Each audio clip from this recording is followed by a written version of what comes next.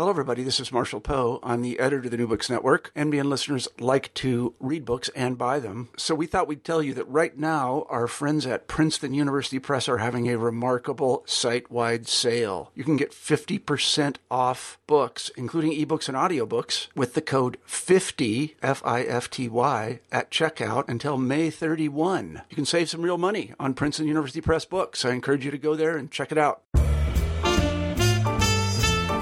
Hi, this is Doc Stoll, and welcome to New Books and Jazz. I'm one of the over 100 volunteers on the New Books Network. If you enjoy these interviews, I encourage you to click on the link that says Donate to NBN. And whether you can contribute or not, thank you for listening to the network. Today, I'll be speaking with Gabriel Solis, who will be talking about his new book, Thelonious Monk Quartet with John Coltrane at Carnegie Hall, published by Oxford University Press, 2013. The book is a highly readable and provocative analysis of a remarkable live recording of two iconic figures in jazz, Thelonious Monk and John Coltrane. The concert tape from their 1957 Carnegie Hall performance, discovered accidentally almost 50 years after it took place, was released in 2005 by Blue Note Records. It is a bright, shining moment in the lives of two genius musician artists at different points in their careers, the already established Monk and an emerging, burgeoning John Coltrane. A musical and cultural analysis of the players, the music, and the times, Solis's book is rich in insight and a delight to read and ponder, an enriching testament to one of the important recordings in all of jazz. Gabriel, welcome to New Books and Jazz, and really enjoyed your book. What a historic concert and a serendipitous event, and looking forward to hearing all about it. Well, Doc, thanks so much, and thanks for having me on for this, and I'm really delighted to share some information about the book and just hope people, get a chance to look at it and get something out of it. Well, I think they will. I certainly did. I was driving up through the Redwood Country yesterday, and I listened to a CD of that concert again. And in many ways, it's kind of a church service after you read about it. It's something to really reflect upon, and I think it'll give people kind of a lifetime of joy of just appreciating it. But first, tell us about you, where you grew up, and what your interests were, how you came to jazz, and your current position right now. Sure, absolutely. So I grew up in California in the Central Valley, so not far from the Redwood Country, but not quite in it, in the city of Modesto. And I was introduced actually really early to jazz.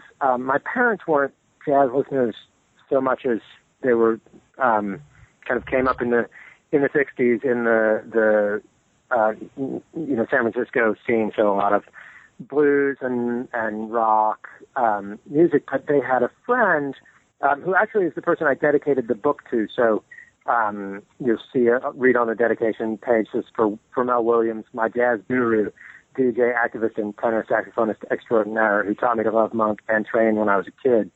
And Mel worked with my father and was also a local kind of jazz figure in Modesto. He ran a concert series to benefit as a benefit for sickle cell anemia research, and had a radio show playing jazz on the NPR station out of the University of the Pacific in Stockton, California, called The World of Mel Williams.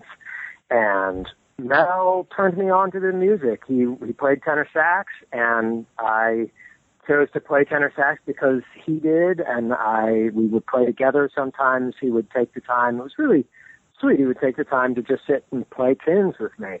So I got to learn a lot of that music that way, and then he would share records with me.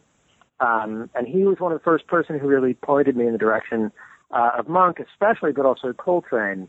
And he was one of the people who really pushed me to hear their music as outgrowths of the blues. He always maintains that that's a really important context for that music. So that was how I came to first get involved with jazz, really in junior high and then into high school. I studied at the San Francisco State briefly, and then at the University of Wisconsin for a bachelor's degree in music, and then got my PhD at Washington University in St. Louis, where I focused on a jazz topic. And then now I work at the University of Illinois. I'm an associate professor here, so I've been tenured for a few years.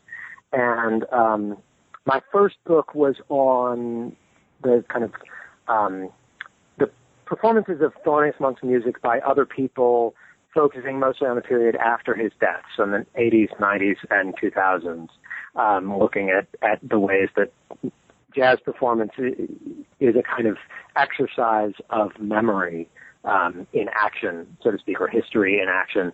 And then this book was an attempt to really dig deep into this musical collaboration between Monk and Coltrane, something that I've always thought was among the most important, points of connection, really, of any two musicians in modern jazz, but something that was relatively underdocumented on recordings, and I guess also just this recording is so good. There's so much great stuff going on in it. It was, for me at least, really worthwhile to spend some deep time with it. I want to talk about all of that. I'm interested, too, that your book, and the whole Oxford Studies in Recorded Jazz is kind of a multidisciplinary approach, because you do close readings of the individual pieces, but you also put them in all kinds of historical contexts. And I think that's why this series, and your book in particular, is so interesting, because there's so many different ways to look at it. And so anybody is bound to get something from your book, because there are just so many ways to look at it in the historical context, even if you don't have music training, is absolutely fascinating on its own. Yeah, thanks. That's cool. I mean, I guess I think this was part of the idea when the series was proposed, and I really tried to run with it. It's very seldom that I get asked as a writer to do close readings in this way, just because it does limit the numbers of people who can really read and get a lot out of it. But I liked the idea that that's there for people who want that and who can kind of come to terms with that kind of material, but that I was encouraged to, by the press, to do that and to also try to put it in these other contexts. I think it's really rich. This particular recording, there's lots of other good recordings I could have written about that also are rich, but I think this is a really nice one just because it has these two different contexts, because it has the live performance as one thing to really think about historically, and what that was and how it came to happen and so forth. But then also the fact that the recording wasn't released until 2005. In fact, people didn't even know it. No one knew for sure that it existed until they found it shortly before its release. That means that there's also this more kind of contemporary context for it, and I hope that makes it relevant. I certainly think it is. Okay, so let's start there, because I actually have a question right at the beginning. Here is this concert, and you have a lot of famous people on this concert bill, and then it disappears for almost a half a century. And what was interesting to me was that all the other people who played with them as well, it was like an all-star Hall of Fame, including Ray Charles, right? But so tell the listeners, what was the setting for this benefit concert? Who was on the bill? And then how did this thing get discovered almost a half a century later with Monk and Coltrane? Sure. I mean, it's a crazy story, right? This benefit concert is a little bit early in the history of jazz benefit concerts in a sense, right?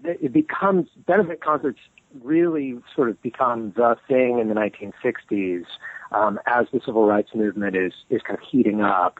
You get a lot of benefit concerts at that period, and jazz musicians are tapped routinely to play on those concerts, and a lot of them do choose to play on the concerts at that time as a way of, signaling their commitment and doing something meaningful for the movement. This is a little bit earlier than that, and it was for the Morningside Community Center which was a community center in uptown Manhattan, in Morningside Heights, which is kind of on the edge of Harlem, that did, educational and kind of sort of after-school programming for young kids in the neighborhood. They also ran a summer camp and did a variety of things. Robert Kennedy was involved in some way with it, did some appearances for it. So it had some high-profile supporters and backers. And the benefit concert was organized, to raise money for their programming. Monk seemed to be, he didn't simply do it because it was a concert. I mean, he seemed committed to the idea of this particular organization.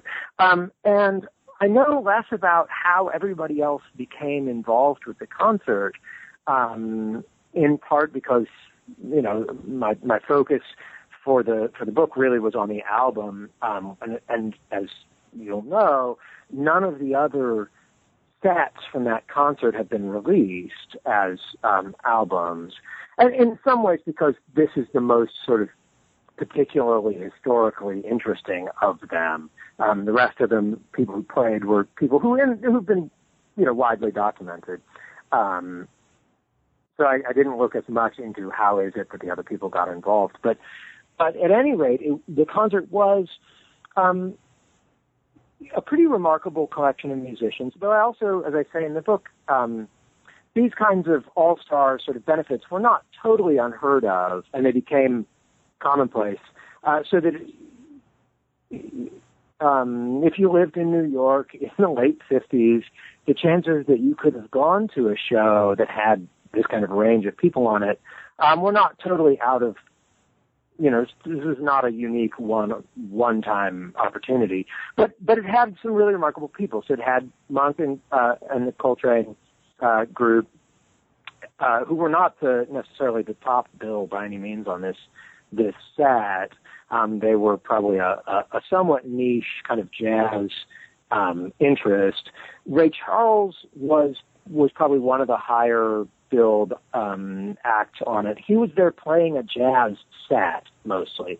So that this is a moment in his career actually where he's kind of extending. He had a lot of R&B hits coming back to the late 40s. When 1948, I think, is his first charting single. I might be wrong about that off the top of my head. At any rate, he'd been visible for about a decade by then. But as an R&B musician. But he also was he was interested in playing jazz piano. He wasn't perhaps a jazz pianist at the same level as a Bud Powell or a Thelonious Monk, but he was certainly very credible. So he had his band do that. They did play some more R&B oriented numbers, but it was a kind of a jazz set. And then Dizzy Gillespie's orchestra was on the bill. Billie Holiday was on the bill. She probably would also have been one of the highest billed simply because she would have had the largest audience. Zoot Sims was playing on the bill, and the kind of lowest billing, so and introducing billing went to Sonny Rollins. So you have a kind of range of both older and younger musicians. You have a range of musicians associated really strongly with New York and others who are associated with other parts of the country, West Coast type players. You have a range from fairly pop to relatively avant-garde for the time. So it's a real smorgasbord. I think it's nice in a sense to imagine also that means there was an audience in New York at the time that really would have seen these types of music not as something distinct from one another necessarily, but as kind of potentially all part of one thing, that you could hear those all on one set and that wouldn't seem weird or out of place. I think we now kind of often see these different types of jazz and see jazz and pop as kind of separate from one another. But actually my sense is that at the time, this was a bill that would have made sense to audiences. I think you did a good job because you use the word separate in your book, that in some ways, I know it's an overused phrase and you talk about it, it was in some ways a golden age of jazz, and I think I'm paraphrasing your own book here, but before jazz had separated from pop, and that the recording technology had grown in leaps and bounds, and so in many ways, as you said, people would come to expect people like this, and jazz was big. And you were getting tremendous innovations from all of the different people you mentioned and many more. Yeah, I think that's true. I mean, it's worth thinking about the fact that Monk was on the cover of Time around this, period. Jazz was not, and who's Dobie Gillis, the TV show, the character Maynard G. Krebs was a Thelonious Monk fan. So in the mainstream of pop culture in America, maybe slightly intellectual pop culture, but pop culture in America, jazz was present and visible, and I think there's a sense of a range of people who are really interested in too, and listening to jazz as pop music. So I don't know if it's in this book, but I elsewhere I think I've said something about like. You can go back to Variety, the industry paper, and see advertisements for, Monk and Miles Davis playing at the Apollo Theater in Harlem on a bill that includes like a comedian and a contortionist and who knows, what other kinds of just broad variety entertainment. Jazz was part of that landscape. So we're setting the scene here, and I want to quote from your book about Coltrane because I found this so interesting. You're quoting Porter, and you say, this on page 31 of your book, Porter clearly shows that Coltrane did not develop in isolation nor come into the musical world fully formed. Rather, he was, quote, a normal person growing and developing in a fortunately inspired circle of musicians. And, this is what I found so fascinating, few of his Philadelphia colleagues remember him as having that touch of genius. And I thought that was so interesting because, as you said, Monk was already kind of accepted as not quite a jazz icon, but as somebody who was really an innovator.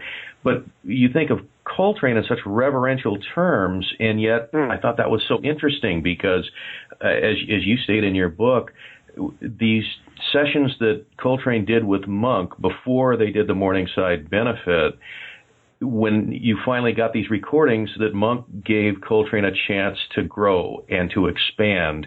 And little did anyone know that he would be kind of the revered icon that he is today.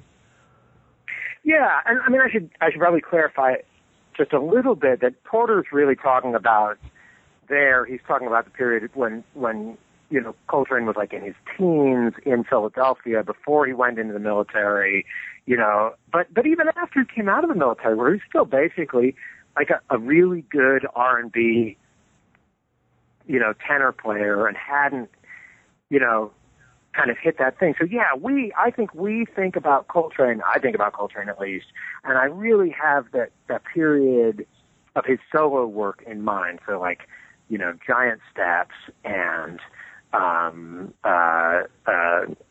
My Favorite Things, and especially like I Love Supreme and these really massive works, and the far out stuff, Ohm and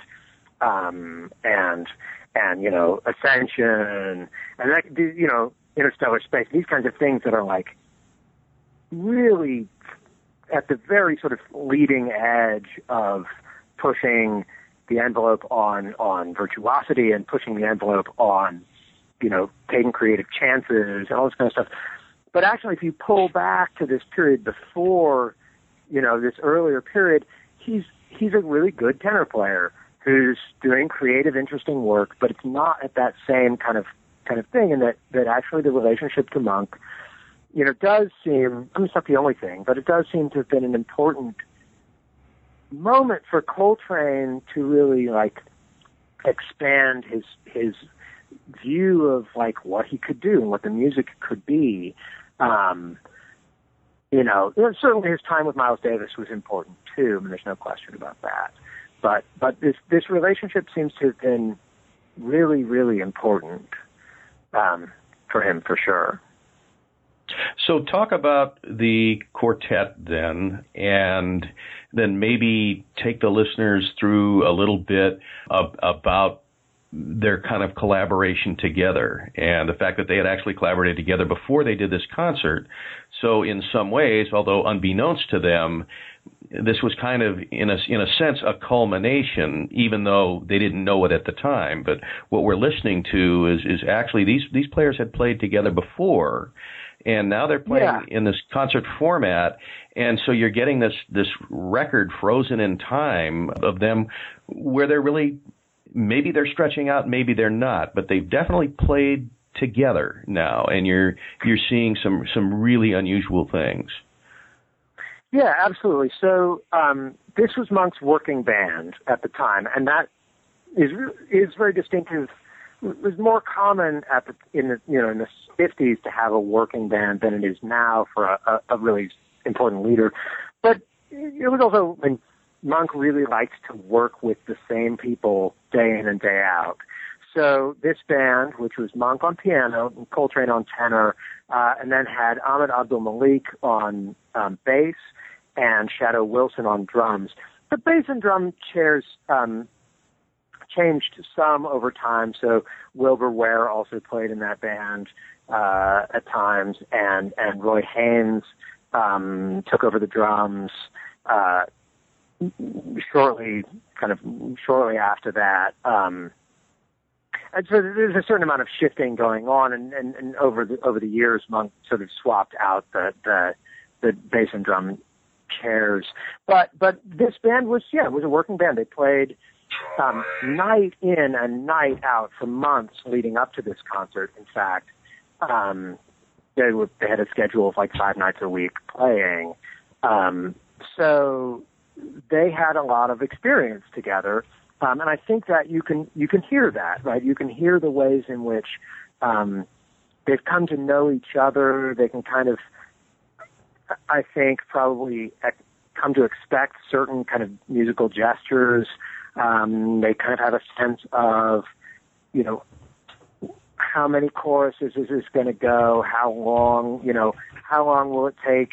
Probably, what actual melodies will Coltrane play when he's soloing, and what kinds of things will Monk choose to do in comping, and will he choose to do in soloing, and that, how for Coltrane, what could he expect the drummer to do, what could he expect the bass player to do to support him while he's playing, so that really you get that sense of a group that knows each other. They don't just know the tunes, of course they do know the tunes, but they know each other and how they play them. It would be really nice if they had done some recordings in a club, right? So at the Five Spot, for instance, where you could have heard how they sounded in that setting, because it's possible that it would have been somewhat different. They would have probably had a little bit longer of sets. The concert setting, especially because they had so many bands to get through, the sets were fairly short. But also, Monk played the same tunes over and over again, so that band would have not just played together night in, night out, but they would have played the same songs night in and night out. They probably played all of the songs that are on this recording regularly in their club sets. So, I think that's certainly an interesting thing. The other guys in the band are also really interesting as far as that goes. Ahmed Abdul-Malik had grown up in a North African Sudanese community in, I believe it's Brooklyn, and was also a very competent, very accomplished player of the oud, which is a Middle Eastern instrument, kind of like a lute. And he actually recorded made some recordings on that instrument as well. So he had this whole kind of African background that was important. And Shadow Wilson had played with Monk off and on for years and years and years. And to me is one of the sort of great drummers who's maybe a little bit just not super visible in terms of jazz history, people don't necessarily know who he was, but he was a great player, and had this history of relationship with Monk and generally with sort of bebop and modern jazz. So I don't know if that answered your whole question. Yeah, well, I thought, that I didn't know that, but you mentioned that those two guys were really important in terms of the foundation for this recording. What do we know about Monk and Coltrane from having found and listened to this recording that we didn't know before? What did you find? Yeah. No, that's a good question. I mean, I think I'm not sure there's a thing we can say like, oh, I had no idea, but I do think we have a much clearer picture of how this relationship affected their development. So for me, I mean, I think you can really hear Coltrane in the recordings that sort of surround this recording. You can hear him moving from a pretty, conventional hard bop, post bop style. I don't mean conventional in a bad way. I think, but he's a very good tenor player playing pretty standard hard bop, to somebody who has a truly unique individual voice, and the thing that gets called sheets of sound, where he's kind of really exploring, how much can you fill up the sort of space musically. And I think this recording is the best documented evidence I've ever heard of him right in the middle of those two things. So you can hear him playing fairly kind of standard hard bop material, and you can hear him starting to work with this sort of sheets of sound concept or sound concept. You can also really hear him picking up on a thing Monk does, which is a kind of motivic improvisation, where you take bits from the tune itself and use those, sort of manipulate those bits in order to make an improvised solo out of it. You can kind of hear him doing that in a way that I think you don't hear him do a lot in the earlier work, and that I think is really characteristic, actually, of the later work. I think it's not something that I'm not sure that people who've written about Coltrane have really written about him in this way. And he does it. He does so much else so spectacularly that I'm not sure it's the most important thing about his playing, but it is something that becomes, I think you really hear it in his playing after this. So you can hear him really learning, if you will, from Monk, and this recording kind of so clearly shows that sort of stage in between before and after. To me, that's really great. In Monk, I think what you kind of come to is maybe a sense, a clearer and deeper picture of the ways that he operated as a band leader. So being able to compare Monk's work on this recording with Coltrane versus his work later with Johnny Griffin or with Charlie Rouse, or before with Sonny Rollins, gives you can actually hear, I think, him giving each of them slightly different stuff, and sort of making space for them to develop a voice, for them to be really clearly individualized in the context of his music. And for me, that's also, I'm not sure I think that's something that's brand new. I sort of knew that about Monk already, and I think a lot of people who care about Monk sort of know that. But this really dramatizes that, because you can hear him giving Coltrane prompts, if you will, musical prompts that help him develop in this way. So for me, it's really about hearing Monk as a band leader in this kind of context. Yeah. Another question just came to me while you were speaking there, Gabriel. I don't recall reading this, and maybe you commented on this, But in the work you did around this particular book, did Coltrane or Monk comment themselves about what you just said, about how Coltrane himself developed as a player, or did Monk as a band leader? Are these kind of historical inferences that you're drawing, being kind of a detective here and going back and piecing this together? So I think I talk about it in the book. If I didn't, I should have. Monk doesn't say much about it. Monk's a notoriously kind of difficult interview subject, frankly. And so, what he does talk about, he often talks about in fairly obscure ways, kind of cryptic statements. And also, though, I think people didn't really ask him very much about this, which is funny because I now think, he's a great composer and he was a brilliant piano player, but actually, he was a really important band leader. And, that I think wasn't something that people necessarily thought of in terms of, what would you ask Monk if you had a chance to interview him? So he doesn't have much to say about that. What did Coltrane say about his experiences with Monk? People who've written about Coltrane have written about these statements that Coltrane's made a number of times, and I think they've routinely sort of thrown up their hands and said, well, it's hard to know exactly what Coltrane got from playing with Monk.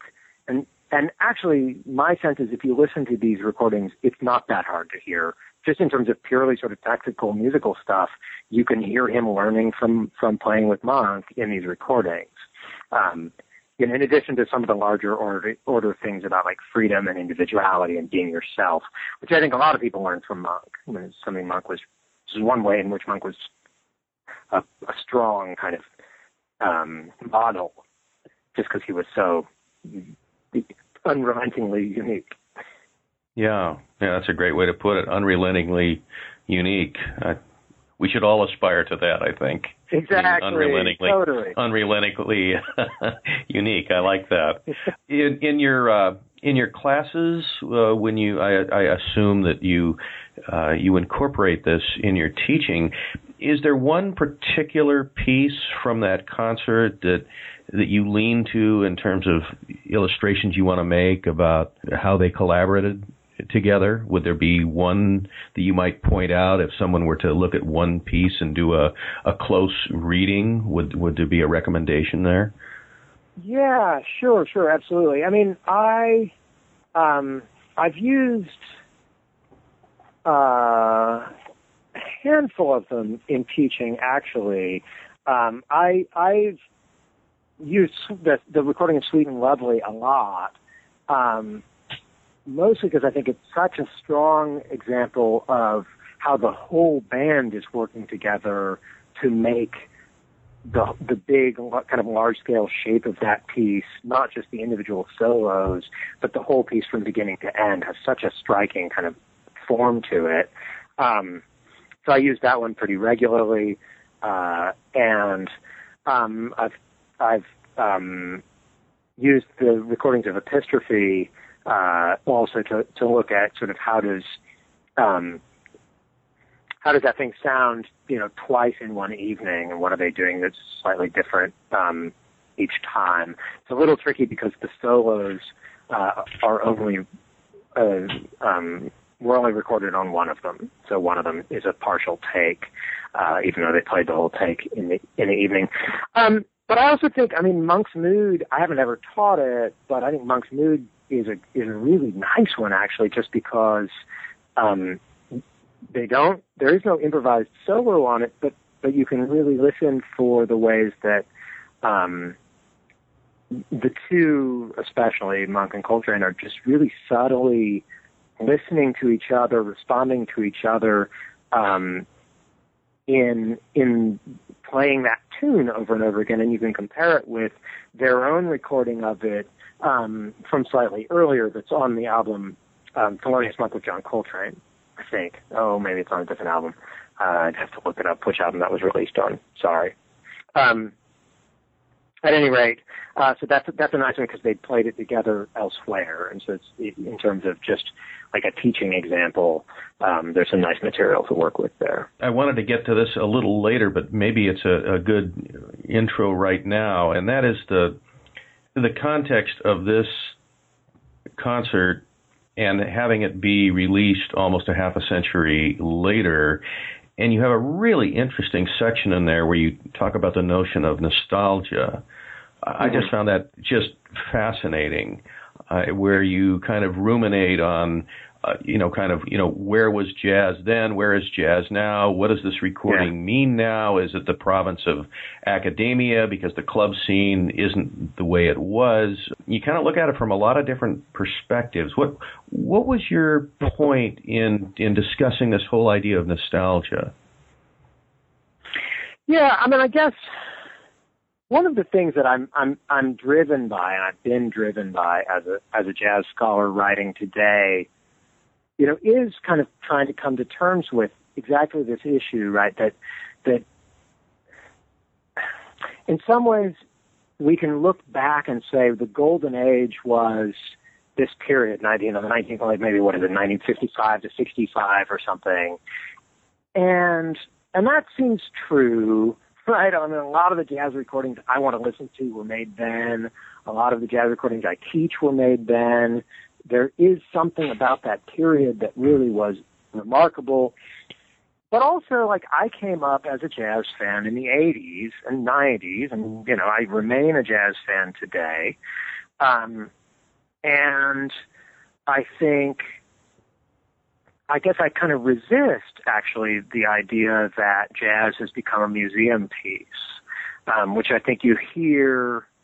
You can see it, and people write about this sometimes. You can hear people complain about it. Jazz is just repertory, and it's not new. And so I kind of wanted to ask, like, here's a case, here's an example. Like the top-selling album of the decade probably had been recorded in 1958.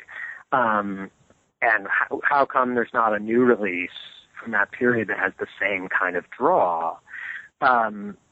And so, is this something where nostalgia is just what's pushing jazz consumption nowadays, and people who are listening are just listening through these lenses of memory and kind of listening to a golden age that they can't imagine, jazz ever having again.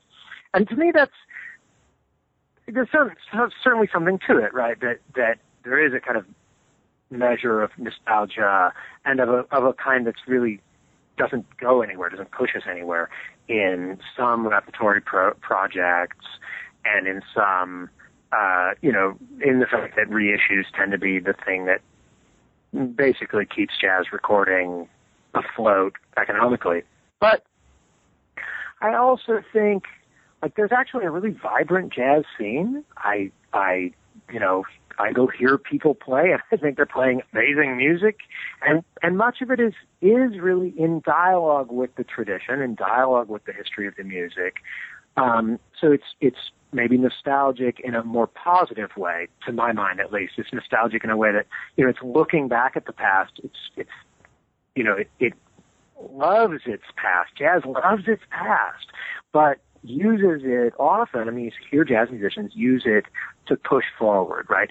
To imagine what's the next thing, what better, how can we make this, how can we use that past to make even better music, even more interesting music, new stuff that's really pushing in interesting directions and still really enjoyable to listen to, really appealing and accessible even, at times, often even. So that, I guess, is why I wanted to sort of talk about what is nostalgia, because I don't want to, let critics who say jazz is just nostalgia have the last word on that thing, because I think it's always been more complicated than that. I think memory and jazz has loved its history for a long time. I think I say in the book somewhere, like, there's a piece like from the 1960s in a jazz journal asking, is jazz dead? And I think, well, you know. This isn't a new question, is what you're saying. The answer is no, right? Like jazz, and just because we love old jazz doesn't mean jazz is dead. It doesn't mean it's become a museum piece. I think actually new jazz relies on the fact that we love old jazz in order to keep it actually a living tradition. If you're a moldy fig, it doesn't mean you're moldy or the jazz was moldy at the time. Yeah, right, absolutely. It occurred to me that you could almost do a screenplay, what Woody Allen did for literature in Midnight in Paris. You could do the same for jazz, couldn't you? That every previous era, you want to, these guys could really play. If you really want to hear it, you keep going back. I think in the Iliad, Nestor said, "You think you guys are tough? You should have seen the guys I fought." You know, so we're always going back and looking to these golden ages. But I thought it was a wonderful discussion that you had in there. I'm glad you put it in there. Right. So what did you learn from this when you did these close readings of these pieces and looked at the context of the concert in the time and then the release half a century later? What did you grow to appreciate about Monk and grow to appreciate about Coltrane in looking at this? How did it change your view of them as players and their contributions to jazz? Yeah, absolutely. I mean, actually, it's funny to say, like, I actually think I got to know, I've played Monk's tunes for a long time, and I know them reasonably well, but I got to know them much, much better through the process of the close reading, and I actually came to find that I appreciated them more. I think they're funny. I think they're odd in ways that I didn't even quite recognize, and they're also like really like a monument to the tradition, in a sense, of writing pop tunes to play jazz on. So I came to really appreciate that, in a sense. I came to have a clearer sense of Coltrane as a young player. As I said, I think I've really known him as an older player much better, and I haven't really listened that much to him as a young player. I came to a deep appreciation, actually, of him as somebody who was always exploring, right? Who was just looking for something, looking for a way to make it better, to make it new. I really hear that in these, and that I appreciated. I came to have a kind of deep appreciation for Shadow Wilson, who I'd always known was a significant player and somebody who played with Monk, but I hadn't really listened to him closely. And I think he's doing really tasteful stuff on a lot of these. He's kind of holding things together when time gets a little funny. And he's playing, fills that just routinely, again and again, seem kind of perfect. So that's neat to hear. It's nice to just appreciate a player who's, these are subtle pleasures, and certainly not ones that make him, unique. He didn't come up with a new feel or whatever that, some drummers have done. But it's just really solid, beautiful playing. And I know that's what Monk appreciated about him.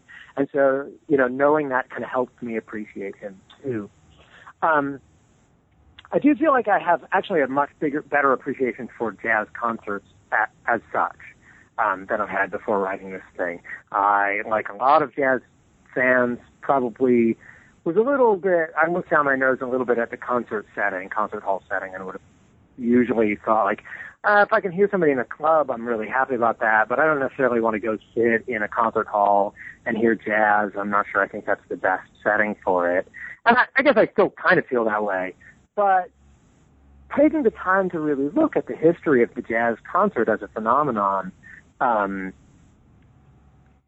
think I kind of better appreciate why jazz musicians have, at times, really liked playing concert settings in the ways that gives them some opportunities that nightclubs actually don't offer, and some dough that nightclubs don't always offer.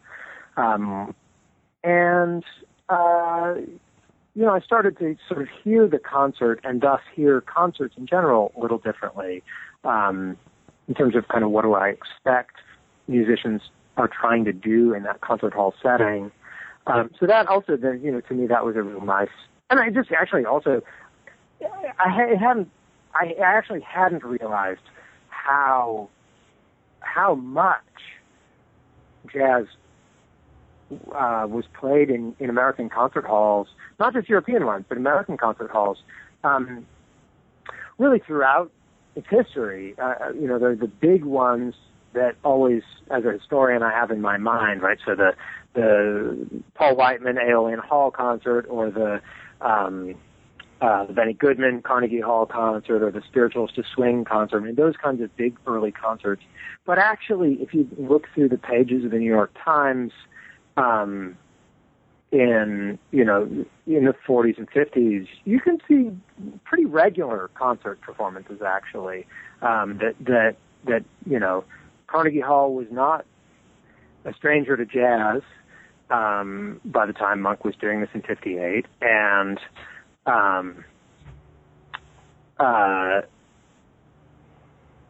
other concert halls as well. So Town Hall, for instance, where Monk had those concerts.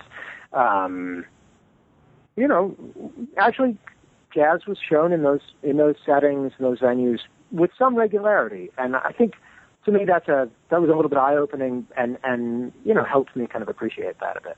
It's so interesting because so many of the other authors that I've interviewed for this Oxford Studies in Recorded Jazz have shared similar experiences and feelings, that they've really gotten to know the players, and it's kind of a non-judgmental, open-ended, kind of almost non-academic response. They become even bigger fans and open to new things. It was obviously very rewarding for them to do what they did, and it's great to hear that, because I think these books aren't just the province of an academic audience. I think people would really get a lot from the way the authors talk about these players, with a real sense of affection and I think sense of awe. I think that's great. That makes me really happy that comes across. I hope all of my work is like that, actually, right? I didn't become a jazz scholar because I was a scholar first, right? I became a jazz scholar because I was a fan. Frankly, right? I was a musician, and I am still, but I love this music. I love it. I love these guys. And the more I learn about it, the more I love it, for sure. And I hope, to me, that's what jazz history ought to do. I think there's some important things also about it as history, and being able to talk about, like, what really is the contribution of this group of artists to American history and American cultural history. I do think that's really important, and it's very serious. But also, I never want to lose track of lose sight of the fact that, like, they were great musicians, and the reason they were able to make some kind of broader contribution, the reason this music meant so much to so many people, is that it was really great music first. Well, it certainly comes through, and it certainly gave me a much greater appreciation of it. You can hear it of its own accord without any context, and it'll still take you to amazing places. But with the way you point things out and the close readings and whatever, it's almost like a tour guide through the Amazon rainforest. There's so much in there that you need to have somebody to point these things out, and I think you really do a good job with it. And so I really encourage people to get it and read it. I think they'll really be turned on to a great experience in jazz. That's cool. Yeah, thanks. I really appreciate that. Well, you bet. You're obviously working on something new, so tell us what your new projects are right now, Gabriel. Sure. What else am I doing right now? I'm working on hopefully finishing soon a book about Tom Waits, actually. So the pop musician, singer, songwriter, and all-around weirdo. Yeah. Yeah. You're part of your neck of the woods up there in Redwood. Yeah, that's right.